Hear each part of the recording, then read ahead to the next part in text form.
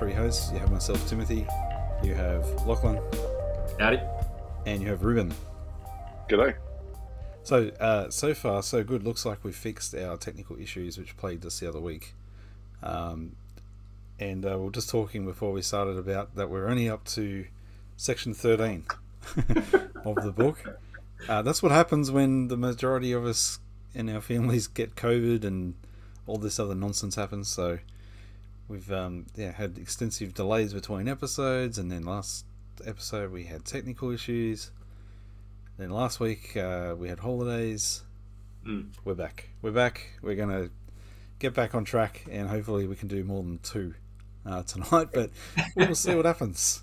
One thing we learnt during the Republic is that it takes longer than we expect. Sometimes, yeah. So, yeah, anyway. I still don't even feel like we're into the new year. Yeah. What is April? Yeah. Where did summer go? Christmas before you know it, Rubes. Yeah, maybe it's because we kind of skipped summer this time around. Yeah, so for our overseas viewers and all listeners, we've had very unusual weather for what we're used to here in Australia. Usually our summers are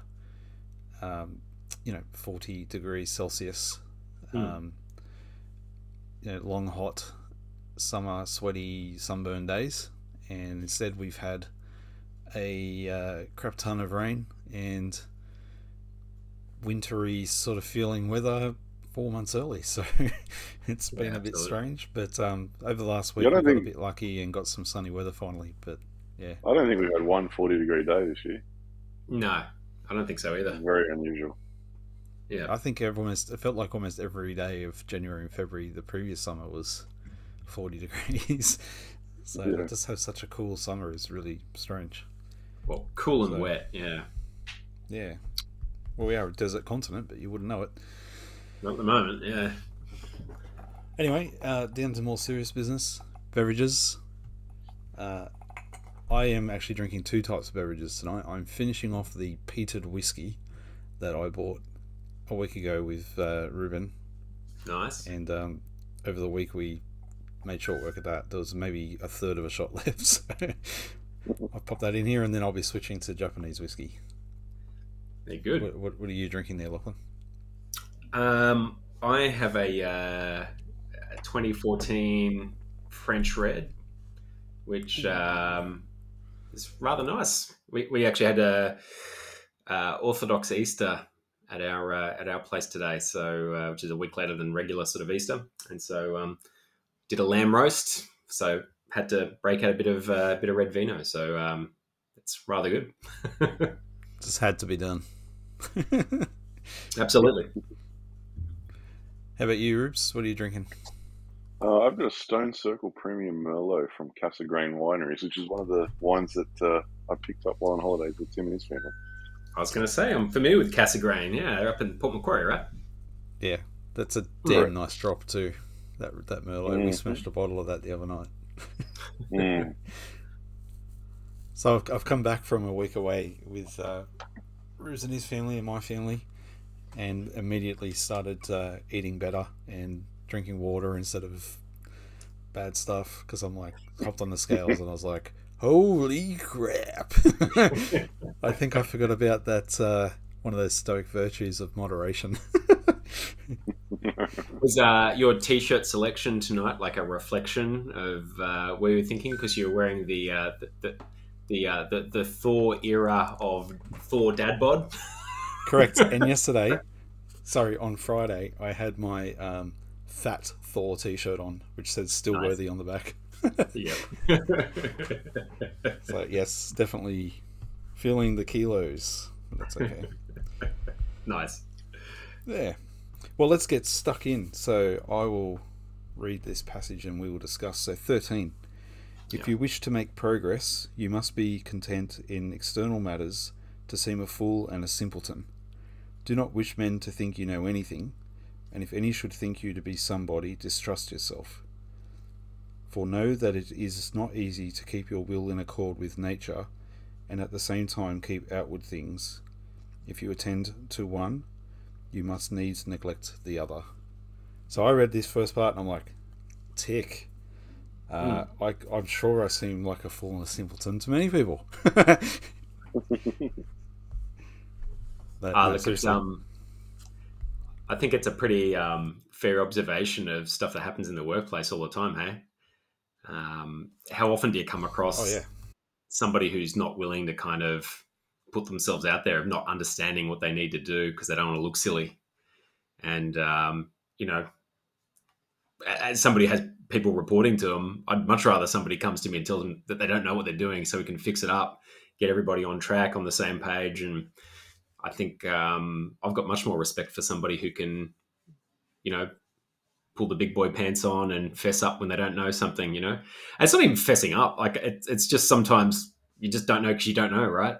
And there can be like an element of assumed knowledge. I think you've got to be prepared to be more concerned about getting something right than how you look.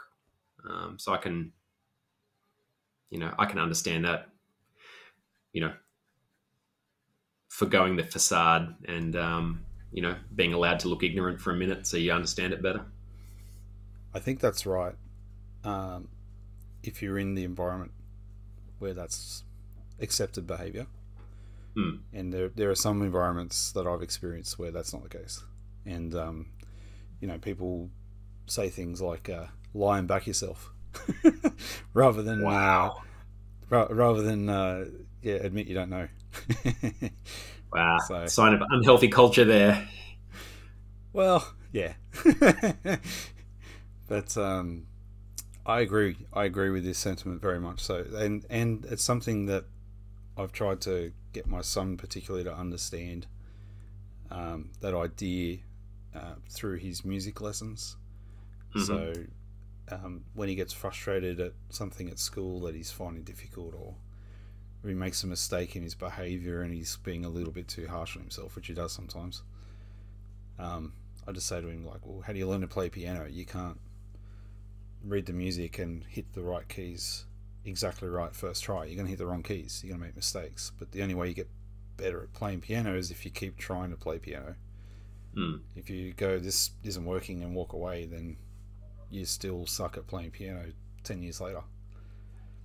So you just got to keep going at it and making mistakes, and that's how you learn. Yeah, for sure. What do you think about the part where they're talking about it's not easy to keep your will in accord with nature and at the same time keep the outward things? I think it's talking about pride, isn't it? Like saying if someone think you to be somebody, then distrust yourself. Mm, mm, So have that humility that I can look stupid to other people while I'm learning this. But then yeah. at some point you'll get good at it. And I think then people will start going, oh, that guy's really good at X or at Y. And that's where you've got to, like, not entertain that. I think that's what he's saying. Is that what you think? And that sounds about right to me. What are your thoughts, Rubes? Yeah, I didn't really. I understood the first bit. I think that makes sense. If you want to learn something, you got to be willing to let yourself fail at it first. Like, best way to learn is to make mistakes. Um, and if you don't admit those mistakes, you never get any better at anything. So I think that's fair. But I didn't. Yeah, I didn't really understand that second bit where it starts talking about it's easier to keep your will in accord with nature. I'm not sure whether he's talking about your own nature, your personal nature, or nature more broadly, or what. I'm Mm. assuming it means personal nature because he says it's at the same time it's hard to keep your will in check with your nature at the same time as keep outward things. But yeah, no, I was a bit lost on that bit, to be honest. Mm. Yeah, I guess when you look at the last line, if you attend to one, you must needs neglect the other. I guess that's basically saying if you're too busy trying to keep up appearances, then you're not going to achieve the other thing. Mm. Yep. Yeah, I remember my old boss. If he was out there sort of explaining something to a bunch of us, And at the end, like he sort of says, anyone got any questions? You just get that silence because, no one ever wants to kind of put their hand up to say that they don't understand what he's talking about. And he would say, silence is agreement. So if I'm hearing nothing, that means you all get it and you're not coming back to me, right? So last chance. Yeah. There are any details you want here, right? It's interesting because like sometimes people would you could sort of see it on their face, like thinking about asking something, and like, God, just do it, like it's really funny. But probably is something that is sort of built into that, and it's probably a survival mechanism, right?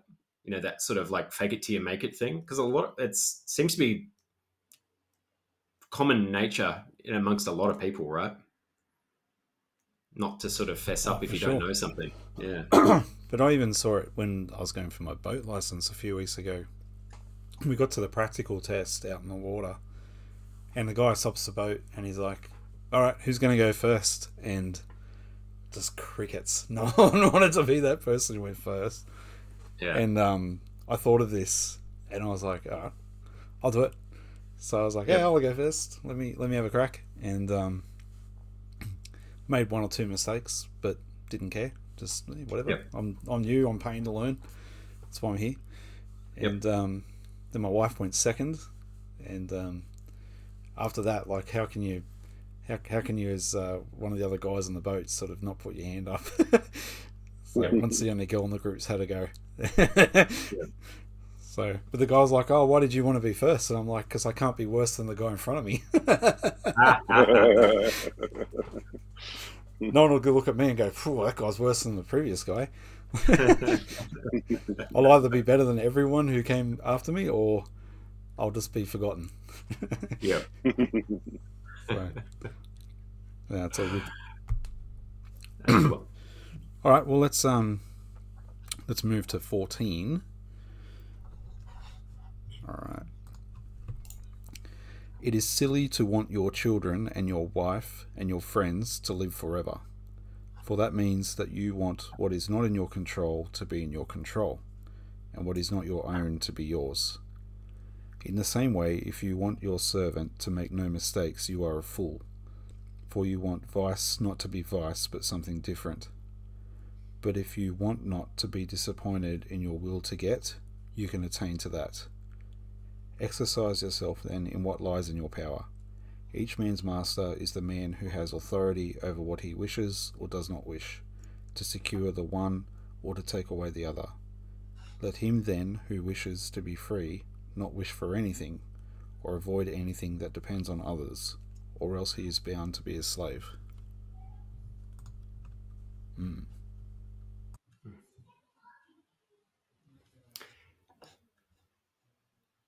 Silence. No one wants to go first this time. That's interesting. I was just gonna. I just observed. I don't want to look silly. I just observed that my Kindle said 117 other people highlighted the second half of that book. Yeah, same. It's like, whew. So actually, here's an experiment. If I highlight this, Ruben, will that number change to 118 for you? Do it. Or is it actually nonsense? Here we go. I've just highlighted it. Well, we're not refreshing real time. True. It should say 118 now. No, it still says 117. Fake news. It's fake news. There you go. All right. There's lots got you again. Boo. All right, so it is. I like how it starts off. It is silly. It is silly to want your children and your wife and your friends to live forever. That means that what you want is not in your control to be in your control. So, thoughts? Yeah, look, again, we're just sort of working back again on what's within your sphere of control, and control what you can control, and don't try and control what you can't. That's why it's silly. I think he's kind of covered some of this in some of those earlier books and chapters before. So I think we'd be kind of familiar with some of this territory now. You reckon, Rubes? Yeah, I reckon a really simple way to say what he's saying here is just if you have no expectations, then you won't be disappointed. Expect Well, nothing and never be disappointed. I think there's that, but then he's also sort of saying that if you want, freedom from your desires, then don't desire things. Mm. Because Yeah. Or I know, desire things that are within your ownership and your control. yeah. If it's within your power, then you can do it. You can attain it. But if something's outside of your control and outside of your power, then why waste your energy trying to do that? That is silly, and you're going to make yourself a slave to trying to attain something that's unattainable. Yeah, for me, the real, because you're right, it's sort of starting to go over the same things and rehash. But to me, the interesting way that he talks about this is the fact that he refers to freedom and slavery being attained through your desires. And I think I might have said this on one of the other podcasts, where it's almost like the opposite. We think in the opposite way in this day and age, where we think of freedom as being free to give in to your desires. He's saying the opposite. He's going, if you want to be free, you need to be free of those desires, or to have reasonable desires, or to deny those desires. Yep. Yeah. I think the other interesting thing or choice of word that he used in there was he says to exercise yourself, then in what lies in your power. I thought the choice of exercise was an interesting word, and I wonder if it's a translation thing or if it was a really direct choice, in that this is something that maybe you need to practice because it's not maybe naturally instinctive, and it's like exercise yourself. You need to practice this because it's a habit you need to form, and it's really easy to give in to desire. And I know he's not necessarily talking about base desires, but I mean he sort of is at the same time.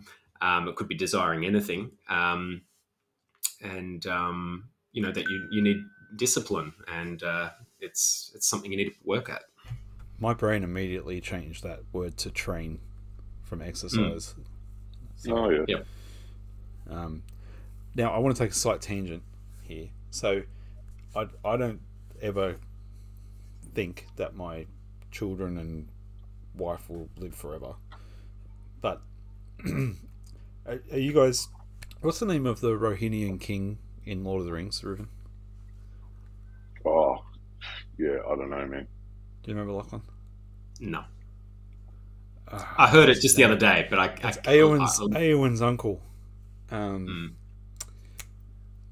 come to me later. Anyway, he has this mad line where he wakes up from being under the spell, and he realizes that, is it Faramir? No. Anyway, he realizes his son has been murdered, and he's burying his son, and he turns to Gandalf, and he says, "No parent should ever have to bury their child," and then weeps. And I'm like, that's kind of how I feel it is meant to be. So I think when I read something like this, and I think, okay, it feels not unnatural. Theoden, if it helps. Theoden, thank you. It would have driven me nuts. Thanks for looking that up. So anyway, the point I'm making is it feels natural for, like, if your wife dies, okay, one of you has to die first, right? That kind of makes sense.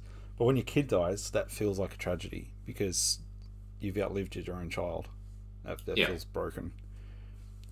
So I guess that's why he's led with that example, because that's like the hardest one to think about. I find it interesting though too, because if you consider the time that they lived in, it was actually probably more common than these days for children to sort of maybe not last, right? Because there's just a lot more sort of disease and susceptibility and all that sort of stuff, right? And just other dangers that exist that maybe don't exist in the modern world. So it may have been a more common occurrence, and maybe that's why he does use it as an example, because it did used to happen a bit in the more sort of ancient times versus our sort of time. So I think from a modern lens, it's really hard to consider. Google reckons that the infant death rate in ancient Greece was about 40%. Dang. Whoa. Yeah. But that still sucks. Totally. Yeah, no, here, there. Yeah. Yeah. So I don't know, like,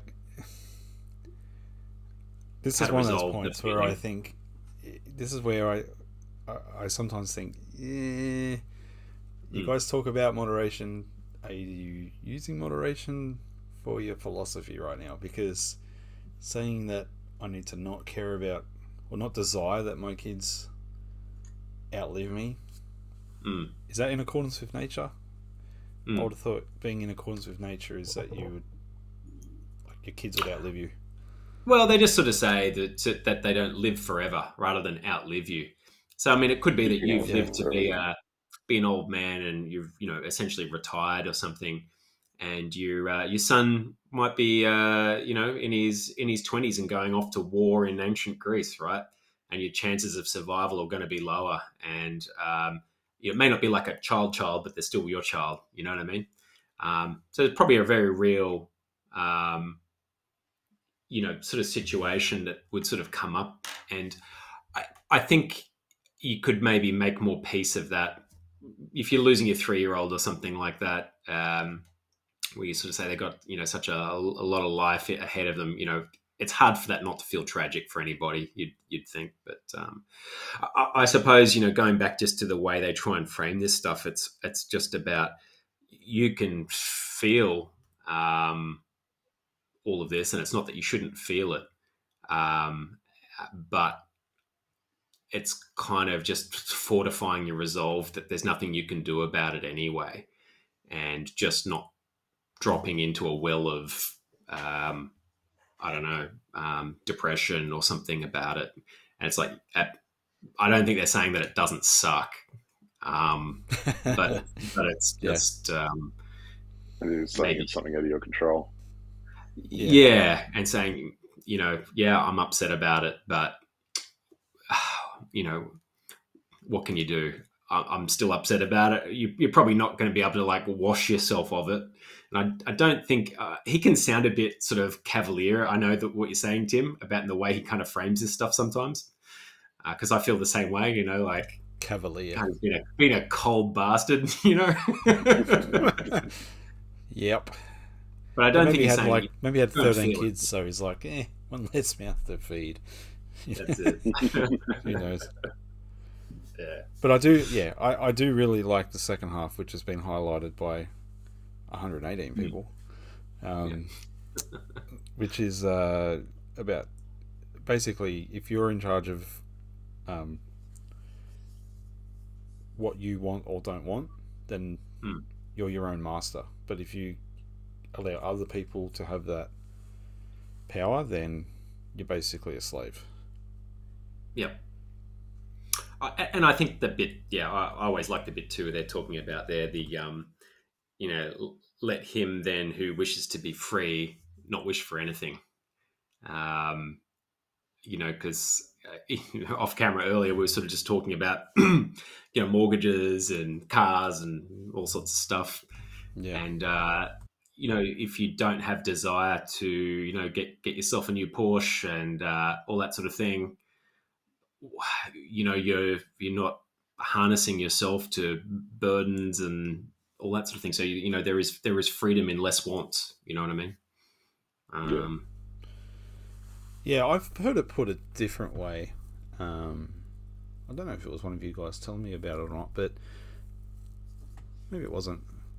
Might have been a friend at work, but basically, it's also about choosing the right sort of. How can I say this? So the example they give is like TV. So if you're watching it on an 85-inch screen or a 55-inch screen or a 32-inch screen, you're still watching the same movie as the guy watching it on the 85-inch screen. So, like, there's a point of, are you here for the screen size or are you here to watch the movie? Sure. And so,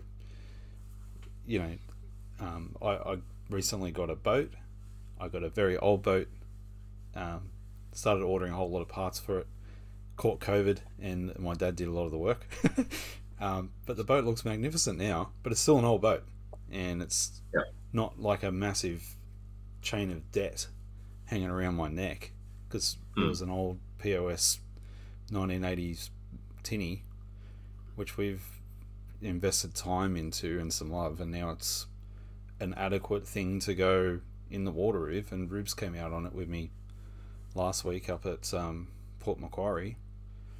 It was great going up and down the river, and it's the same view that the guys in the friggin' $250,000 yacht boats are looking at. Yep. So, and the great thing is, you can it gets a mark on it. It's like, oh, you damaged my paint job that we did with a spray can. Sad. Yeah. As opposed to, oh damn, that's going to cost $4,000 to repair. So no, sure. There's a bit of that too, I think. And I think coming back to Epictetus, he lived that similar life to Socrates, where it's kind of a simple man, simple tastes, keeping things, within reason. I mean, it sounds like he achieved some reasonable sort of fame towards the end of his life, but he still led a pretty modest life, and that's obviously a choice sort of borne out in some of his philosophy. So, which is pretty cool. Yeah. It's something I find myself thinking more and more about since I started reading philosophy. Is just, what size TV do I need? Like, do I need? Can I get the same enjoyment out of something that has less burden on me and on my finances or on my family? Well, it's exactly what we were talking about before the show about that guy who paid US $200,000 for a Honda S2000. We're saying like a $20,000 MX-5 with a couple of grand of modifications will get you just as much enjoyment. Same thing. Yeah. Well, it's like the Rexy I've got. There's this company in the States that does tests on circles and figure eights, and at what point of G-force do you lose traction. And the Rexy on the circular test loses traction 0.01 of a G before a 911 GT3 does, and it's a tenth of the price. Yep. I'm like, okay, so a strut bar later, we're there. Like, do we really need that Porsche badge? Well, that's nice, but that comes with a lot of debt and a lot of time to pay that off, and service costs that are expensive and scary. And I think there's a sensible middle ground, I think, that you can find where you can still have some fun, but where you're not dying out of anxiety every time you use a thing in case it breaks. Yeah, I mean, it's interesting. I heard, I don't know if it was an old interview or not. It looked relatively recent. Talking to Jim Carrey, and he was saying something like he was retiring. It's like, oh, why are you retiring? Yeah, I heard something like that. Yeah, and he sort of said, oh, I've got something that most celebrities probably aren't going to admit to, but I've got enough. I'm satisfied. Wow. So, and I thought, that's pretty cool, have enough self-awareness. He's going, I'm doing painting now. I'm kind of really enjoying that. I don't need to keep accumulating more and more and more. I'm good. Yeah. You can't tell me he shouldn't, if he was at least moderately smart with his money, wouldn't have financial independence by now, you know what I mean? You'd think so, right? I did hear he said he would do Ace Ventura 3, but it would have to be directed by... Who did he say it had to be directed by? It was someone ridiculous. I don't know. Like some amazing director. That's funny. I'm going to look it up right now because it's funny. Yeah. He's a pretty interesting cat. I think he was on that Comedians in Cars Having Coffee. I think vaguely I remember sort of seeing him on that, and he was doing a lot of painting at that point in time. And I was like, it's interesting what sort of stuff people get into when they do achieve financial independence, right? Yeah. Well, pursue the passion projects. Yeah, but you would assume he's like a creative kind of dude. Like he's got that. I found it. That mentality. Yep. Yeah. So what did he say? He said he would do Ace Ventura 3 if it was directed by Christopher Nolan. Ace Ventura just got dark. Oh yeah. I would Dark actually and watch gritty. that. That would be Yeah. hilarious. There you go. I'm Ace Ventura. You actually find it. He's actually the homage to the original Joker. Is what it becomes an Ace Ventura Batman crossover. That would be amusing. He's already done the Riddler though, so I don't think he can do two. Wow. Wouldn't that be a spin out if he did? Imagine if he did do a Joker eventually. That'd be such a spin out. Do you know what? He'd probably be an amazing Joker, just quietly. I think so. Oh, Yeah. it'd be crazy. Because comedians can often play the darkest roles like better than anybody. Yeah, they're messed up in the head. I want to see Dave Chappelle totally. play a villain in a movie. I reckon he'd be mad at it. Yeah. He would. He's buff now. Like, he's big and fit and strong. He's Yeah. sharp of wit. I reckon he'd go great. Let's see that. All right. Well, let's keep going. Mm-hmm. Alrighty then. Very nice. Okay, 15. Let's read this. Remember that you must behave in life as you would at a banquet. A dish is handed round and comes to you. Put out your hand and take it politely. It passes you. Do not stop it. It has not reached you. Do not be impatient to get it, but wait till your turn comes. Bear yourself thus towards children, wife, office, wealth, and one day you'll be worthy to banquet with the gods.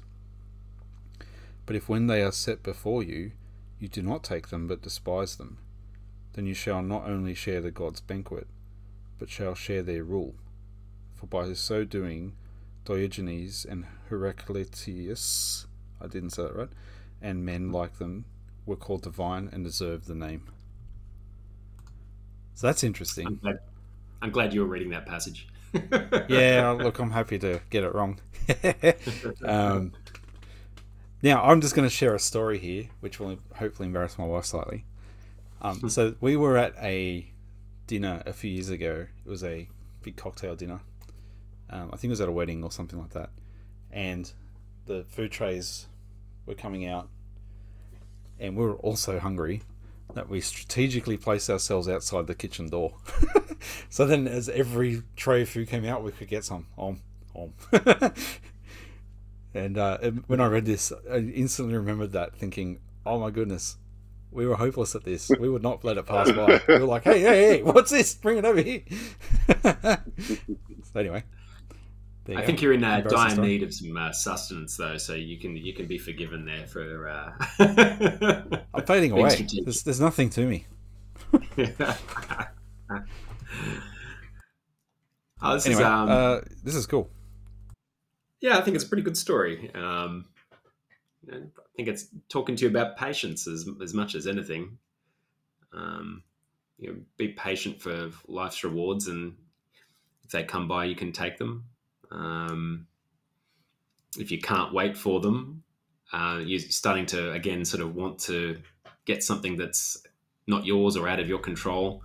It's only going to lead to frustration and jealousy. So it's kind of getting back into those sort of base desires and trying to control those instincts, I think. I like the fact, though, that you clarify that it's okay to take them if they do come around to you, though. Yeah. But then he goes on to say that if when they come around, you don't take them, but you despise them. He speaks of that very highly. He basically says that's like the next level of, being awesome. Yeah, it's interesting, isn't it? It's like, but he even says that you end up sharing with their rule. So I'm not. Yeah, I don't know. It's interesting. To me, it's like there's a 3-tier system here. It's like be greedy and chase everything, or be neutral, and if it comes by, take some. If it doesn't, don't complain. Sure. And then there's like next level, which is actually don't even despise those things. Don't even want them. So when they're put in front of you, you can go, that's ridiculous. It's like a 3-tier system where the middle's fine to be at, but if you want to excel, go to the next level. Well, I'm wondering if he's going full Plato here or full Socrates here and saying, the most important things are the forms, that higher level of knowledge. So if you shun the material, then you have a better chance of achieving what's really important. I'm wondering if that's what he's pointing towards. I was going to say the exact same thing, Rubes. I think you're bang on there. It's about that sort of ascending to the higher plane when you become the true philosopher. And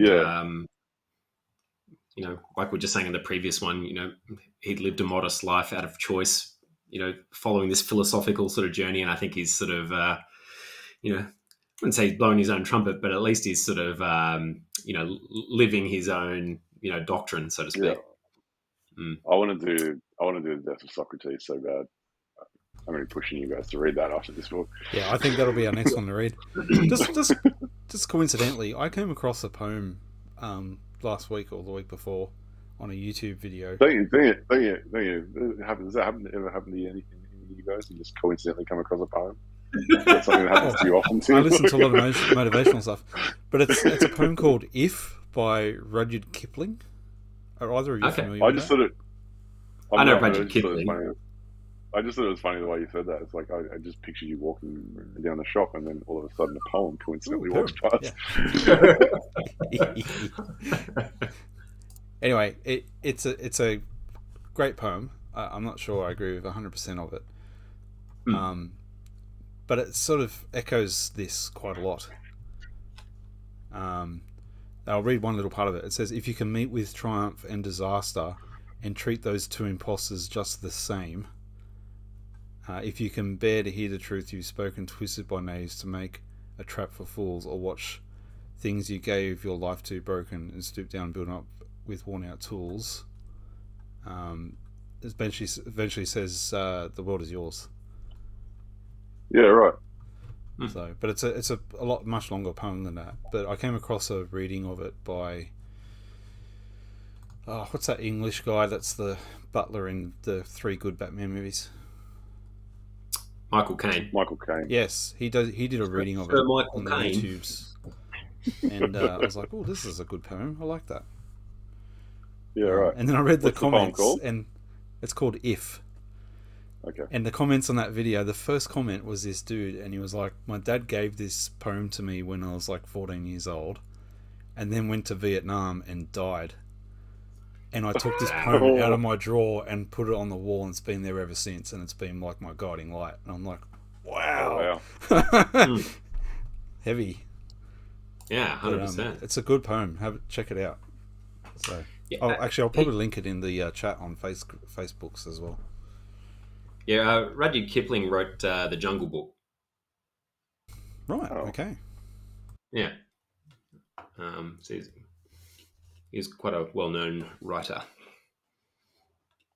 Oh, I can see that straight away. "If" by Rudyard Kipling, read by Sir Michael Caine. There you go. Sir Michael Caine. Have a listen to that and see what you think. I will. Anyway, so what do you think about passing by the wife, children, office, wealth? It's more the same, isn't it? Yeah. I guess any sort of desires you can kind of put in the same box, right? Yeah.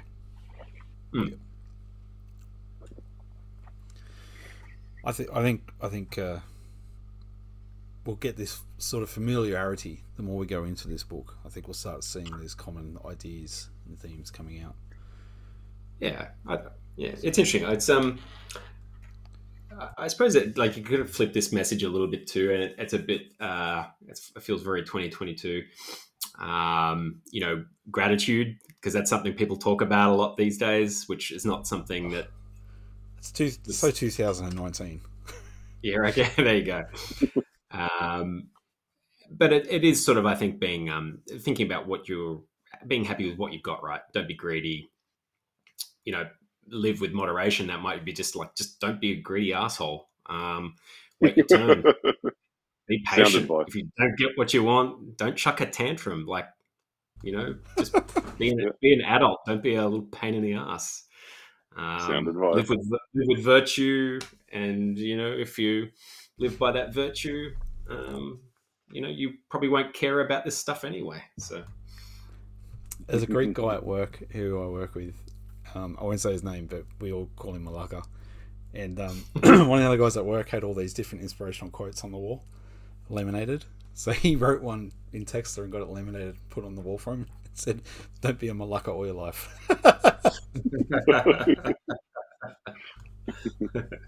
Yeah, that's very funny. Nice one. All right, let's keep going. 16. Yeah. I'm pretty sure there's no big Greek names in this one, so I'll see how I go. When you see a man shedding tears in sorrow for a child, abroad or dead, or for loss of property, beware that you are not carried away by the impression that it is outward ills that make him miserable. Keep this thought by you. What distresses him is not the event, for that does not distress another, but his judgment on the event. Therefore, do not hesitate to sympathize with him so far as words go, and if it so chance, even to groan with him. But take heed that you do not also groan in your inner being. That's interesting. He's being a cold bastard again, isn't he? Hey? Well, yeah, it's like, if that guy's child dies, well, that doesn't really upset you, so it really shouldn't upset him. What? Yeah. Like, I get what he's saying. It's technically correct. Yeah.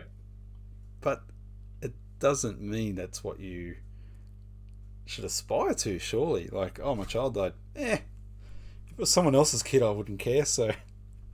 Yeah. It's a bit weird.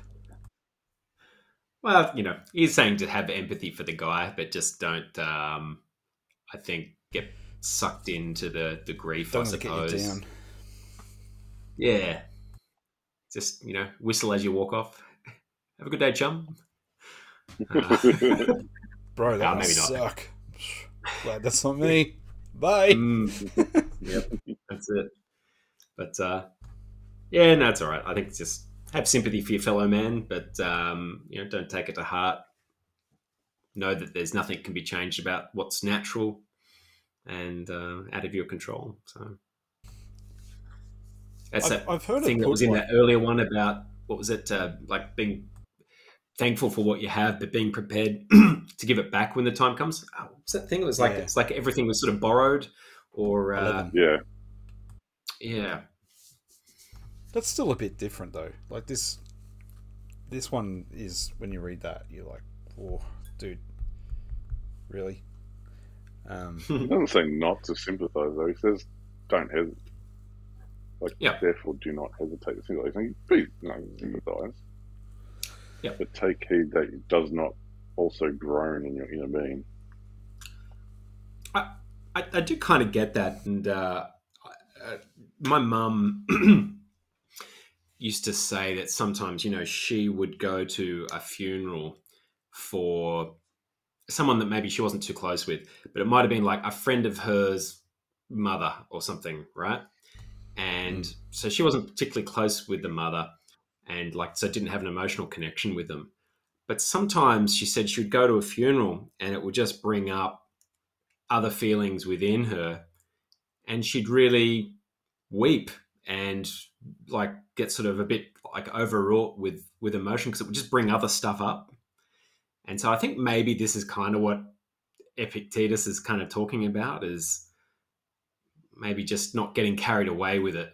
I will add, my mum found that therapeutic, right? So she felt she was getting it off her chest and she felt better about it. But I guess maybe it's not quite in her inner being, if you know what I mean. Like she's doing it and let's say she's groaning with the person who's grieving. And then at the end of the funeral, she's like, well, that's it. And she could pack it up and keep moving on. So maybe that is exactly what he's talking about. I'm not sure. Well, actually, now that you mention it, and I'm looking at the wording too, it says, do not hesitate to sympathise. A little while back, I was listening to a discussion on the difference between empathy and sympathy. And the people that were discussing it were essentially saying that they think that empathy is a problem because empathy is basically sharing in someone's grief, whereas sympathy is understanding and sort of expressing that you understand. Mm. So the difficulty being is if you're too empathetic, it will drag you down into the same, in that same dark place.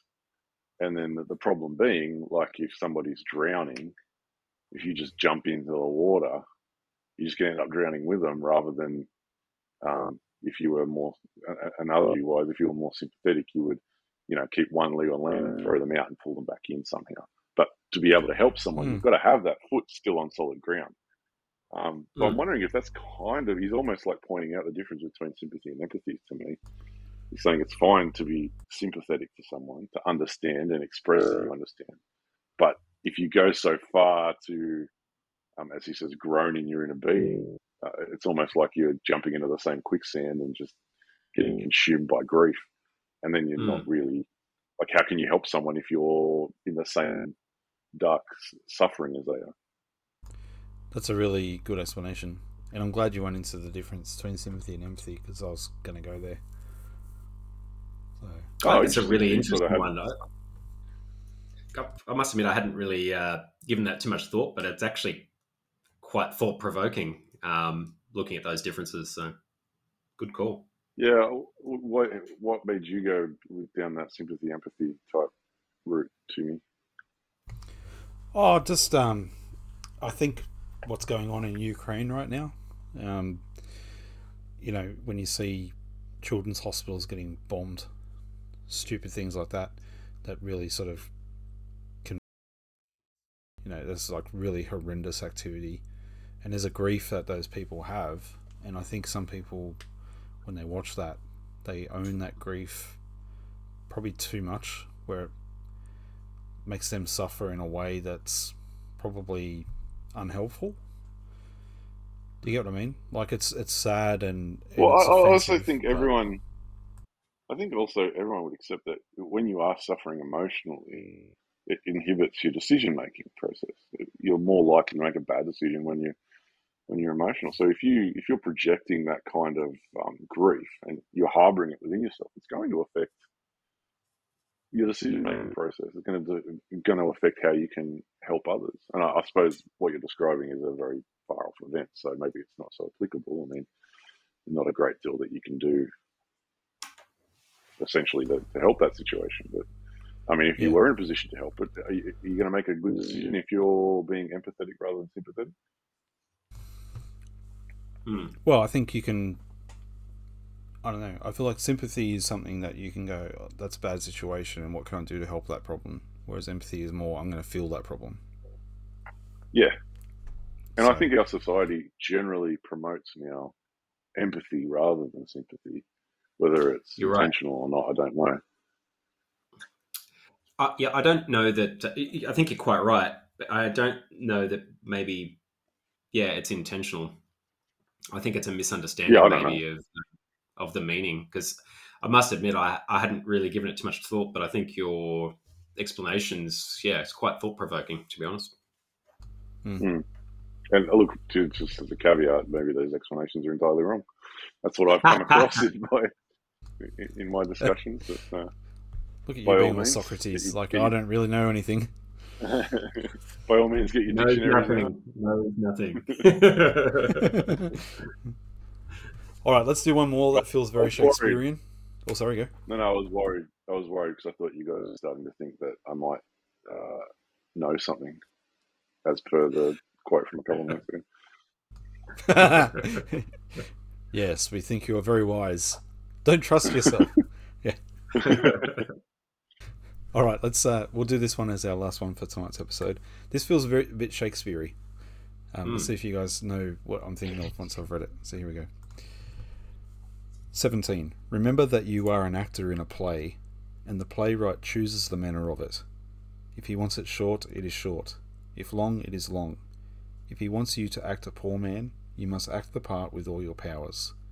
And so, if your part be a cripple, or a magistrate, or a plain man, for your business is to act the character that is given you, and act it well. The choice of the cast is another's.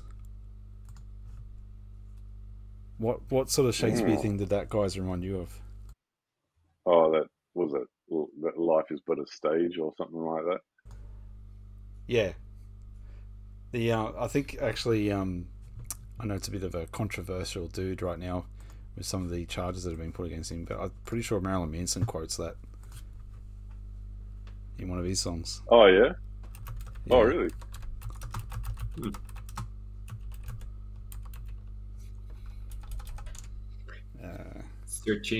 Searching. Yes. Apparently he has done 81, so that's not a good way. But it's basically that. Well, it's from Macbeth, I think.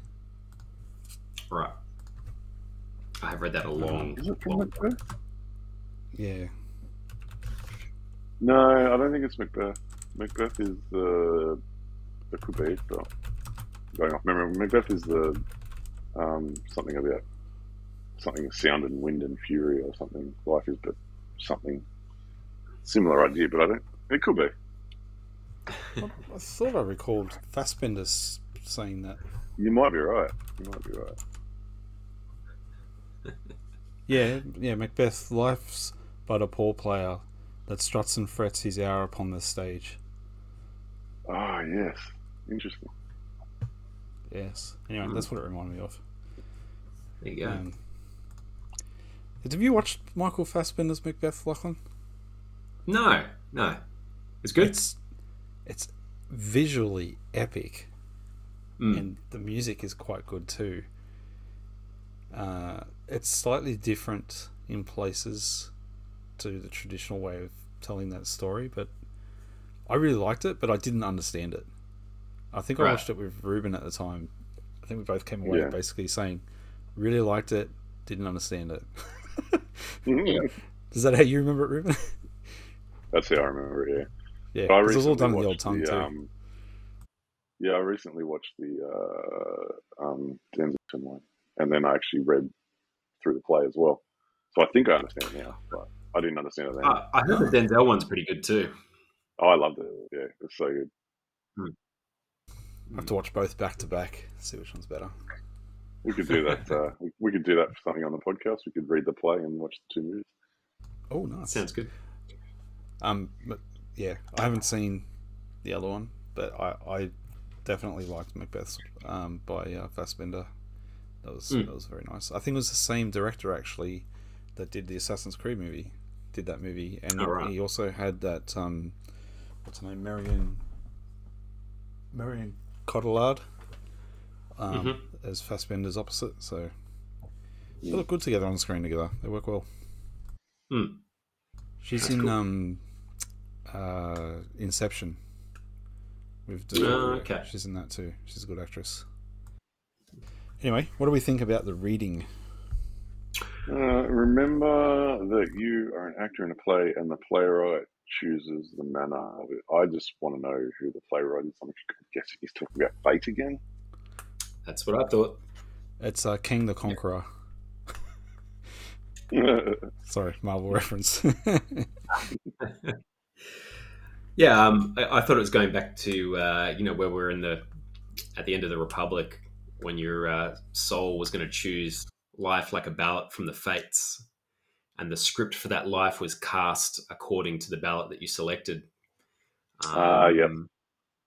And that basically you're working out the life, the concept of a life that's preordained by a higher power, and that you've still got you've got a loose destiny, but it's still in your hands that whatever role you're given, to give it your all and to give it your best, and that any life according to the fates had an opportunity to be a moral and well-lived life, but you also have opportunity perhaps to live a non-moral and, to live a bad life, right? Or a life of excess and giving in to pleasures and what have you at the cost of your morality, perhaps.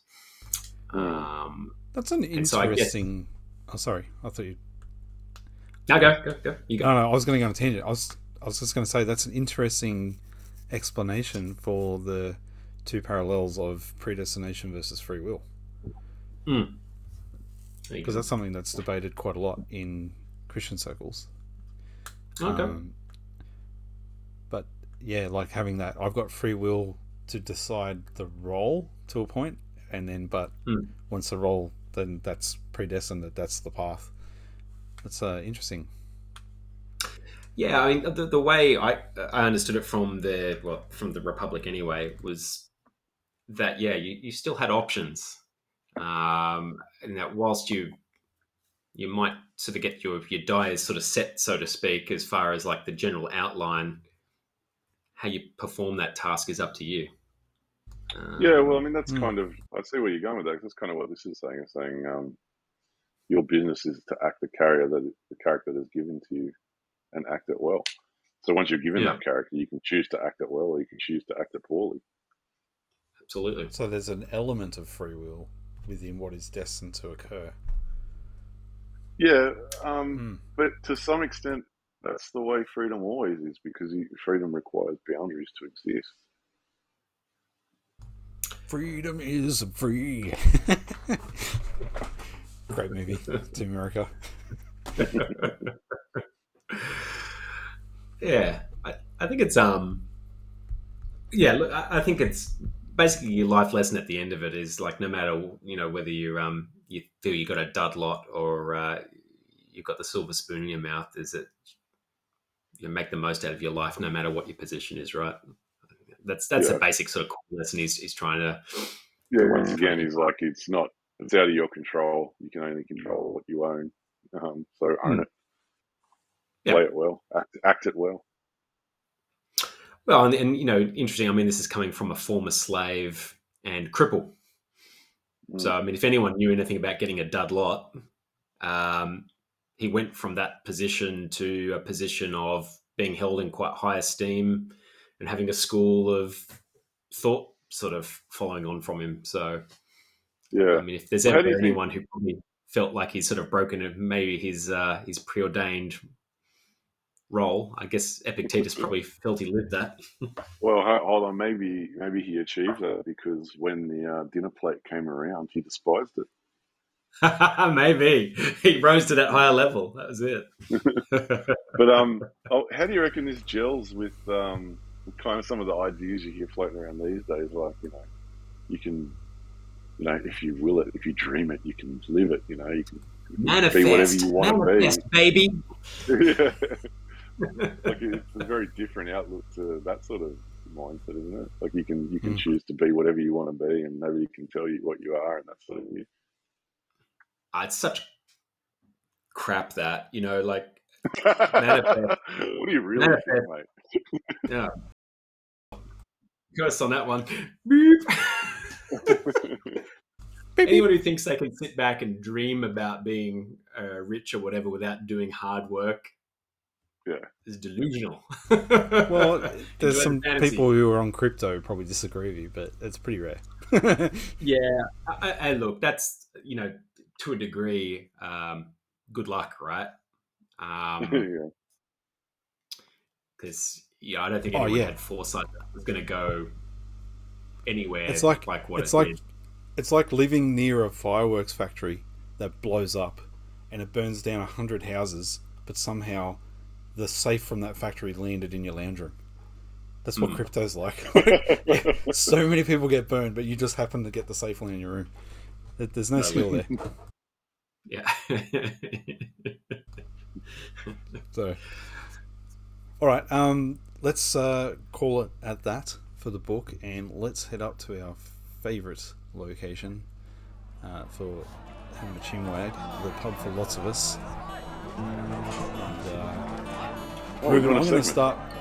I'm going to start with a place that you and I went to on Friday, which was awesome. It was a coffee shop that doesn't sell coffee, but they also sell books and vinyls. Records. And so we went there and spent probably an hour there. What do you reckon? It was about an hour? Yeah, I love those secondhand bookshops. They're like amongst my favourite places to go.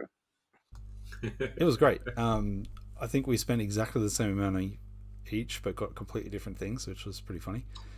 I'm going to guess Rubes bought books and you bought records. I got books and a record. Tim bought books and records. But you'll be a bit jelly of the record I got, Lachlan, because it was Dave Brubeck collection. Oh, nice. It was very nice. I've listened to it. It's in very good condition, no scratches, and had some tracks in there I'd never heard before. I was like, "Ooh, this is that's nice." cool. Yeah, Sure. so I was very, very, very chuffed with that. And I got a philosophy book for $10 that had Aurelius, Epictetus, and someone else in it. I can't remember the third one. And I also got a book on Julius Caesar from the 50s, which had some person's handwritten notes in there. Ah, cool. I'm like, that's a bit of a find. And I found, so I have several sets of Teenage Mutant Ninja Turtle books, and I've got all the figurines and things from when I was a teenager. There's some big A4 size comics that I've got 3 of the 4 books, and I've been looking for the 4th one forever, and they didn't have it. But I also have these small ones that are like A5 shape, and I was missing one of those books, and they had that book, and I got it for $5. I was a happy man. Happy man. What a So that's find. one done. What a find. Yeah, it was great. It was great. What did you get, Ruben? Oh, don't ask me to list it. I got an old Solzhenitsyn. Whenever I see a secondhand Solzhenitsyn book, I just buy it. I got, and I discovered an encyclopedia set that I'd love to collect. It's basically Western classics, but just pretty much doubles as like a history of thought. But we realised that to find a complete set of that will cost you about $3,000 now. So it's like an early 1900s encyclopedia set. So I bought one of those, and Timmy bought one of the other ones. I got the Plotinus section of it. And what else did I get? I got a couple other books, but I can't think of what they are off the top of my head. Oh, Joseph Conrad. I've got another copy of Heart of Darkness because I'd lost my copy. And then I saw another book in there by Joseph Conrad, which I had no idea about. So I thought I'd pick that up as well. So probably interesting. Encyclopedias. I mean, like my kids would never have seen an encyclopedia. I kind of want to collect them, but they just take up so much space. But the reason I want to collect them is because you notice with the internet these days, information can be changed and manipulated so quickly. Absolutely. And I mean, just because it's old information doesn't mean it's correct, right? Like it could still be wrong. But I feel like when I'm 70, they're going to be a really interesting touch point to sort of go, well, no, this is what people thought at a certain time, and it's written down, it's inked. You know what I mean? It hasn't been altered. It hasn't been politically, hasn't been memory hold. But like I said, I realized from that day that apparently collecting encyclopedia sets is a very expensive hobby.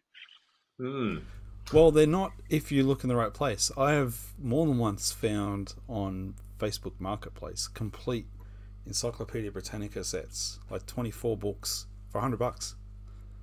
Yeah, I might have to start picking them up. The thing was, do you remember like people would be like paying by the week or whatever for like 4 years or something to try and like buy their kids a set? Because that was a thing in the 80s, like in particular, like a sort of, I don't know if it was a status thing, but it was kind of like something people wanted to do for their kids was to have the encyclopedias. We had an older set, and I remember using it for heaps of high school assignments. I remember using this in the school library. Yeah. So funny. We really do sound like middle-aged men now, right? Yeah, I wonder where that's gone. I wonder if my parents have that buried away somewhere. They're the sort of people that keep everything, so maybe. You might want to check with it. But anyway, that shop is called Flynn's Bookshop on 104 Flynn Street, Port Macquarie. So if anyone's out that way, check him out.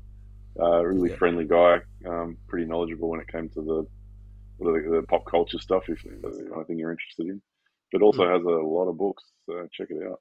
Heaps of comics too. Heaps of old school Marvel and DC and Black Horse and all sorts of stuff there. It was really cool. Yeah. Anyway, that was the reason I brought that up is the bookstore that I got my very cheap copy of The Republic from at Mount Druitt shut a couple of months ago. It's gone. Oh.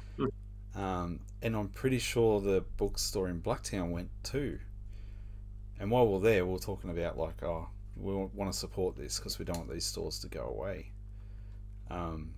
So, Lachlan, I wanted to ask, like, when's the last time you've been to a physical bookstore? Long time. I have been into Dymocks in the city, but it was pre-COVID. Yeah, okay. So, yeah. That's at least 2 years ago now. It's been 2 years at least, yeah. What do they have to offer? I think, like, when you think about, like, EB Games, for example, and Zing, when you go in there, there's an environment, you can see things in the flesh because they're collectibles, and they can sort of trade in. Yeah, you can trade in things. Like, do you think it's a failed model now because of online, that like you're buying the same book? Like the last book I just bought new, I got from Amazon. Same here. Excuse me. I think a lot of time though, when I buy books now, I don't want a physical copy. Because storage is the problem, right? 100%. It's a modern problem. We've all got too much stuff, right? And look, I'm happy to go digital when it comes to that stuff. Ironically, the last physical book I bought was The Republic, which I have already read, but then bought it because I wanted the keepsake, and I thought it was something that was now important enough to me that I wanted to keep a physical copy for. But I think that's unusual for me. So, look, I don't know. I mean, our kids have a massive collection of books. They really love reading. My older two boys both read an absolute ton, and it's all physical. I don't know. So we still do buy them stuff every now and then. And it's probably more likely that they're going to get them from Kmart or something, though. You know what I mean? Rather than going into a bookstore, though. Yeah. I think the thing that the bookstore adds is knowledge. And, when you go and talk to somebody who works in a bookstore, they're usually literature nerds, right? Which means if you want to ask advice about something, that's the value add that they've got, because they have knowledge and expertise that I don't know. You can't say it's like not necessarily bias. Everyone's got bias, but anyway, it's somebody who you can talk to and query. You may well do that stuff online now, right? You're doing an internet query to obtain information, but you can't look at that person and have that conversation to ask them about it, right? You can just read someone's Reddit review of what the thing's about, and if it's dumb or if it's good or if it's whatever. So I don't know. It's always good, I think, to be able to eyeball someone when they're telling you their opinion on something. I think you get a more real view. Not there, but an opinion is just an opinion, right? It's not fact. It's not truth. Well, it's just like your opinion, man. Well, the last physical book that I got, I think, is the right method. So I got a copy of the Word on Fire Bible, which just got released, I think, last year. And all it is, like, it's the same thickness as a normal Bible, but it's just got the 4 Gospels in it. And it's made by this Catholic company over in the States. And they've integrated commentaries from like 350 AD into there, plus commentaries from the last 200 years, plus artworks from the last 1600 years with explanations about that, plus history. And so as you read through each chapter, it's like 1 page of Bible for 40 pages of everything else. And it's in this beautiful leather casing with really thick paper with the gold trim around the edge. And it was expensive, but it's like an experience to read it because it's got this real sort of heaviness to it, and it looks beautiful with the gold trim, and the leather smells amazing, and it's soft and thick, and it's a real collector's piece. I think that's what will potentially save the physical bookstore is if they carry things that are more collectible. I think the Penguin Classic style of book of just a paperback that's $7, I think that's going to kill bookstores. I think they need to have things that are a premium and they're made to the highest standard and they look fantastic on the shelf and they feel amazing to hold, and you know what I mean? Like there are really places, good. there are publishers that are sort of out there doing that kind of stuff. There's one I think of called Castelia House, and they do like a subscription model where they bring out a new book every month, but it's full blown leather bound, made to last 100 years type thing.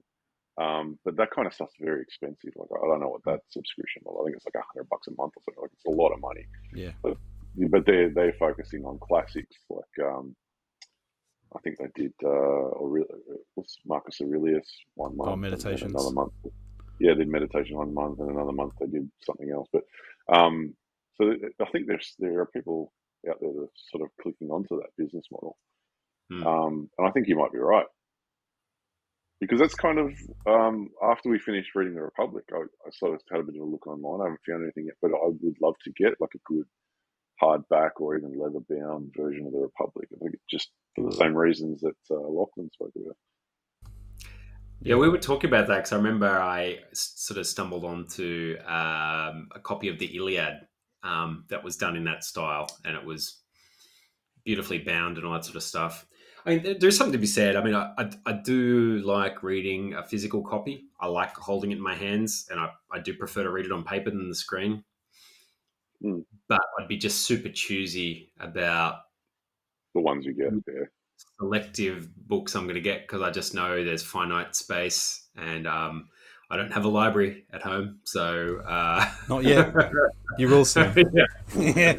The more we do this, the more you'll be like, oh, that's another book. Yeah. Well, suddenly, when we're 90, you would have read 6 books on this podcast. Yeah. At this rate. That's great. Yeah. So, all right. Well, mentioning long time, I think we'll wrap it up there so we don't go for heaps long. So yeah, for those of you listening / watching, thanks for your perseverance with us while we've had a few weeks of absenteeism due to health and unforeseen circumstances. But hopefully we're all back now, and also the tech issues seem to have pretty much sorted off, so that's excellent. And I just want to say thank you to Lachlan Rubin again for your participation. Pleasure, good sir. Thanks for having us. And remember, the Republic wasn't built in a day, and neither middle-aged men. And we'll see you guys next time. Bye. All right, see you guys.